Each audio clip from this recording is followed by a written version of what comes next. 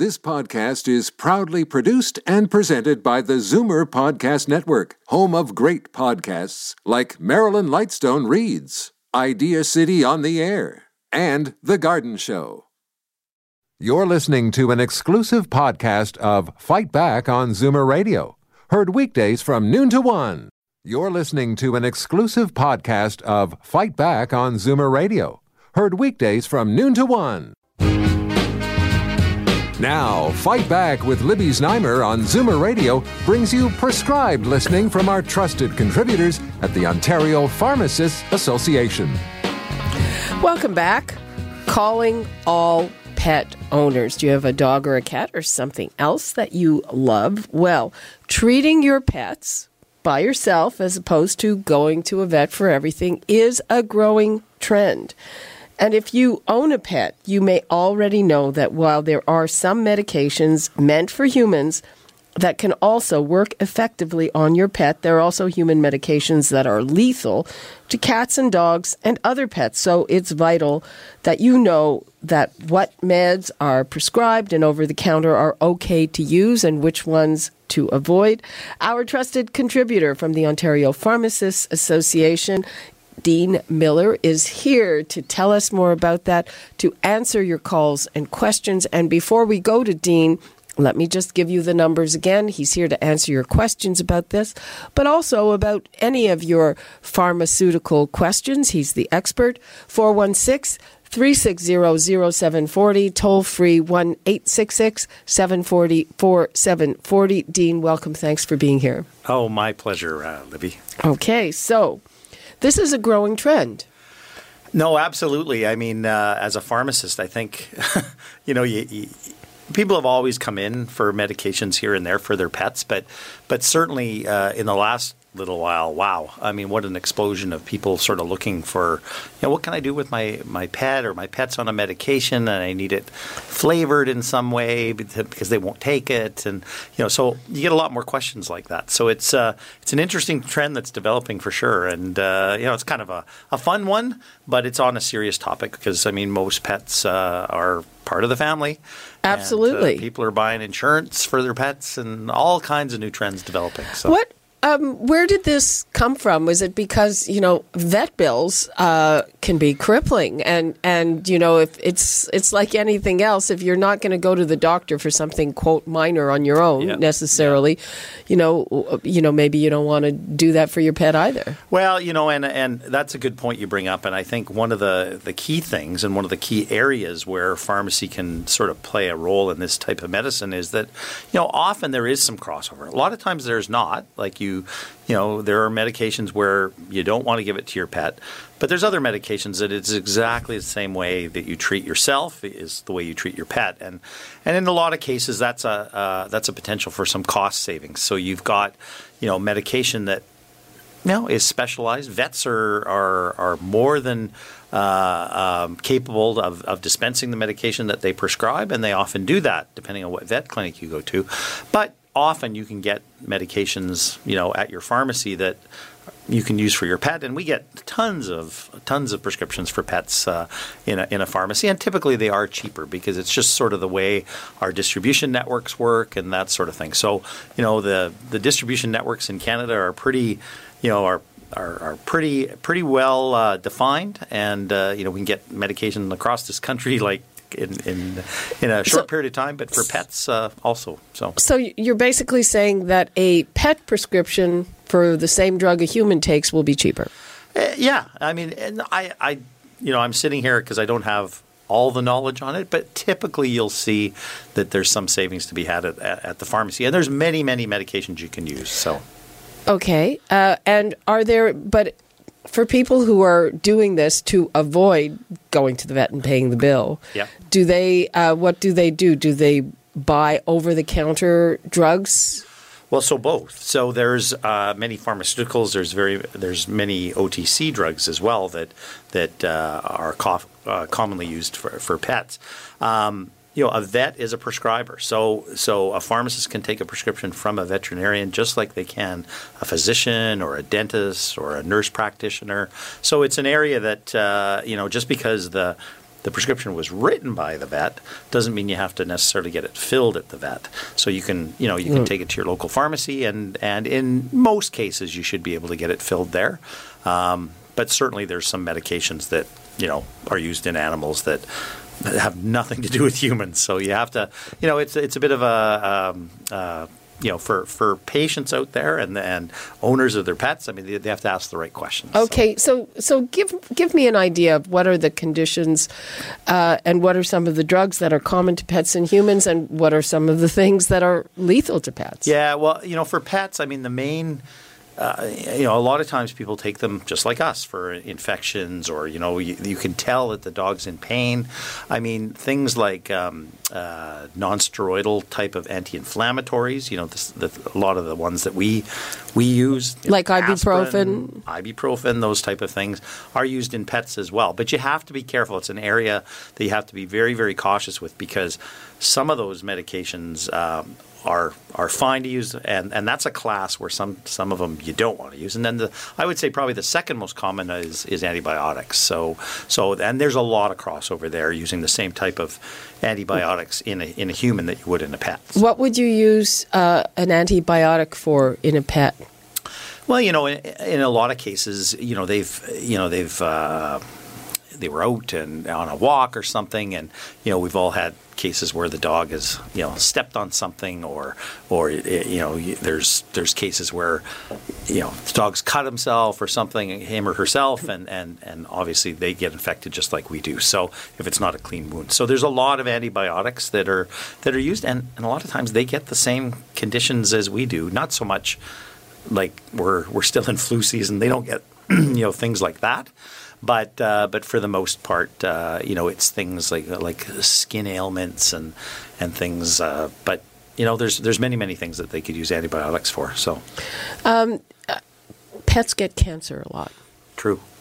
And do they get chemo like we get chemo? They do, and in fact, one of the areas that's a little bit of an interesting area for pharmacy, because what's popped up in the last few years is a lot of compounding pharmacies. And compounding pharmacies, we've talked about it on the show before, where you can go and sometimes there's specialized medications that aren't the usual ones that you get, in a pharmacy for the most part, but they have to be prepared, and they can't be prepared in all cases by every pharmacy. So some need to be sterile. And there's only certain pharmacies around the city, around the GTA that will do that. So sometimes, and it's become quite a business for compounding pharmacies actually to prepare these medications for animals. And a lot of times it's nothing more than taking a regular medication and just adding in some flavoring or something to make it a little bit easier for them to take, or they'll enjoy taking it. But there's tons of different. They can make them up into suppositories or lollipops or anything that would make the dog enjoy it a little bit more. I said dog, cat, animal, rabbit. The dose? I'm assuming the dose must be very different, because they weigh less than we do usually. Yeah, true. But often. The way they metabolize drugs is a factor as well, and in fact, most animals, especially the smaller ones, they have a higher metabolic rate. So you'd be surprised at sometimes how the medications, same ones as we use, are impacted by whether you're giving it to a dog or a cat. Thyroid medications are used by thousands and thousands of people. They're all also used a lot by pets as well. And in fact, that's a key area where you kind of go, well, boy, my dog has a higher dose of thyroid than I do, or thyroid medication, and that's usually because their metabolic rate's a little bit higher. So interesting. Yeah. So it's a interesting area that, I mean, quite truthfully, it's an area where I would say pharmacists in general don't know a ton about it, but there are ones around, and I think all the things that's happening with these special compounded medications for pets will sort of open up this new area of pharmacy. So Okay, let me give the numbers out again. We have been talking about medications for pets versus medications for their human family members and what you can use for a pet, what's lethal for a pet. If you have your questions, please give us a shout. 416-360-0740, toll-free 1-866-740-4740. Of course, Dean is here to take all of your calls and your questions about anything. I just want to remind people that just yesterday I saw a study which said that having the flu can lead to heart attacks, and I'm wondering if there's anybody in light of this who has questions about flu shots or flu medication. It's always a big topic, so we are here to take these calls and questions. Right now, we're going to take a quick break, and we'll be right back. Now, Fight Back with Libby Znaimer on Zoomer Radio brings you prescribed listening from our trusted contributors at the Ontario Pharmacists Association. Welcome back. I am here with our trusted contributor, Dean Miller, and we're talking about medications for your pet, some of which are the same as human medication, and some of which are not. If you have questions about how to treat your pet, please call 416-360-0740, toll-free 1-866-740-4740. Of course, Dean is taking all of your calls and questions on any subject. And I want to segue for a moment or two about the flu, which is a perennial topic here. And we just learned yesterday that having the flu increases your risk of a heart attack. That's a very serious thing, obviously. And a lot of people think it's too late to have a flu shot. Is that right?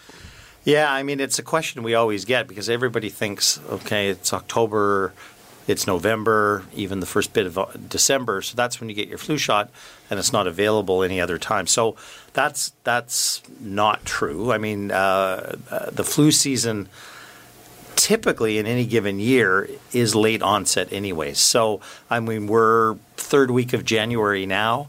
Is it too late to get a flu shot? No, it's actually still, you could develop an immunity because most flu, and this year is particularly bad. I mean, looking at the Health Canada site, I've never seen it light up, I guess, quite like I've seen it this year. So it's been a number of years that since we've had a flu season like this one, but it's certainly alive and well, the flu season this year. So just so everybody knows, pharmacies still have a good supply of flu shots, and it's definitely not too late to have your flu shot. So. Okay, let's go to the phones. We've got Marianne in Toronto. Hello, Marianne. Hi, Libby. I love your show. Thank you. I have a question. I have a Himalayan cat. He is about 8 years old, and he's been on. He's got a thyroid problem, and he's on a medication. He takes 2 5-milligram tablets a day, Tapazole. Okay, yeah. So, and it's actually, I pay about $65. There's 100 tablets, which last me about almost 2 months. Okay. Is there any way that I can go around getting this in a different manner? Well, Tapazole, there's a great example of what we were just talking about because it is a medication that is available from the pharmacy, and it's used. It's a medication that, it's an older medication. It hasn't been around in general, very common use amongst humans for a long time, but certainly it's still used and it's still available. So. It's for a hyperactive thyroid, right? Yeah. Am I right? Yes. Yeah. I think I took it back in the day when I had that problem years and years ago. So that's a great example of what I mean, that, just saying to the vet, can you just write me a prescription and I'll take it to my local pharmacy, and, whether they have it or not, I mean, it's never more than a day or so before you get the medication in. So it's not an issue, but, if it's $65, I think I can honestly say that, it would not be $65 at probably whatever pharmacy you took it to across Ontario. You can always just ask, what would the price be to fill this? And Right, it's, right. Comparison shopping like for anything else. Yeah. Yeah, and it's the exact same medicine, right? Yeah, and quite often they're made by the same manufacturers. A lot of these manufacturers Yeah, I have think it's called Paladin. Paladin Labs, yes. Yeah. Yep. Yeah, and it's the same thing for humans too. And they often, from an advice point of view, make sure you also talk to your vet about it, because there may be small nuances, and the pharmacist knows a lot about medications for humans, and in a lot of cases not so much about human medications for vets. But we do have the resources to kind of tap into that and give you some good advice there too. So.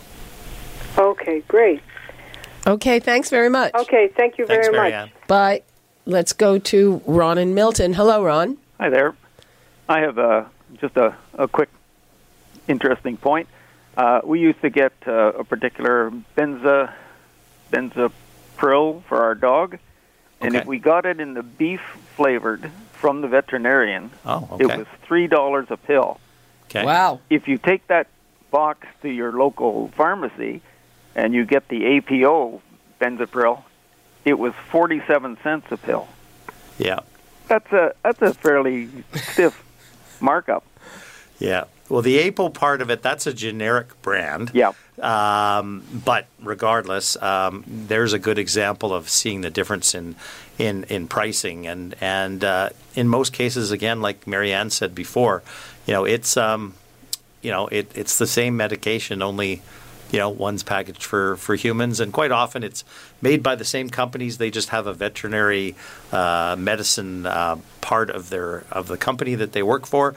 Hence the price goes up. But now you mentioned one interesting thing about beef flavored. That's a good example of where you could get that type of compounding done at one of those compounding pharmacies in order to still give it that beef flavor, because that's a good example where a pet, they love stuff that are flavored differently in order to make it a little easier for them. So. Okay, Ron, thanks. I hope that helps. Okay, thank you. Okay, Eleanor in Thorold. Hello, Eleanor. Yes, hello. Go ahead. Hi. I have a dog who has congestive heart failure. And he was diagnosed back in February of last year. And he's on several medications. And I'm just wondering, first of all, if the medications he's taking are all necessary. One is Enoprel, and the other one is Vetmedin, a capsule. Now, I had the medications made into a liquid form by a compounding pharmacy through my vet. Okay. And I was told because of Vetmedin, it was made in, like Pemobedin, which is the other name, that it wasn't as effective.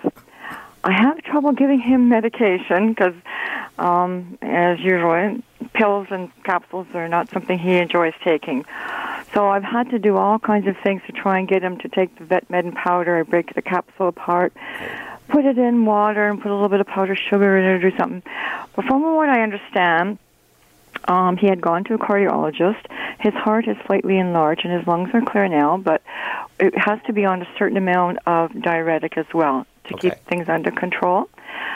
But she had mentioned about a Vetmedin product that was made into sort of a tablet or a chewable form, but it's only available in the States. It's not available in Canada. And I'm just wondering if there's any other form that would be more palatable for him to take easier, because it's a lot of struggle in the morning to give him this medication. Well, that's a good example, I think, of going down to that far. And there's a lot of pharmacies around that now do specialized compounding, because I've seen such things as lollipops and like little peanut butter biscuits and things. Though, so the pharmacist actually has the ability to compound in many, many different ways. And like I said, this is a whole new area. So, I'm a pet owner myself, and I did the same thing once where I put it into a lollipop form, and the dog loved the taste of it. It was sort of a beef taste, and that's the way we administered that medication. But there's a lot of possibilities. It doesn't just have to be an oral tablet that you take or a liquid, which sometimes, a lot of these medications are quite foul tasting. Some of the inactive ingredients are not good, but compounding by different flavoring agents is pretty commonplace. So I wouldn't give up. I mean, I don't know what compounding pharmacy that is, but there is many of them around that will do that for you. Okay, let's try to get one more call in. Ziggy in Simcoe. Hi, Ziggy. Hi. Yes, I'm calling about an insulin product that a number of vets concocted years ago. It was never tested. It was called Can Insulin. I do animal rescue. I know of one heck of a lot of cats and dogs that died because they were put on this stuff because the vets promoted it. Because it was a number of vets that concocted this. Okay, let Dean respond because we're running out of time, Ziggy. Yeah, so first of all, I'll say I don't know of that insulin. Diabetes in animals is almost as common as it is in humans. So, all I can say is that there's a ton of different insulin products on the market today that are all safe and very proven with not only for humans but for pets as well. So unfortunately, I don't know the answer to your question about that specific brand, but certainly insulin is very, very, very widely prescribed for animals as it is for humans. So. Okay, that's good to know. Thank you very much for that. That's basically all the time we have for today.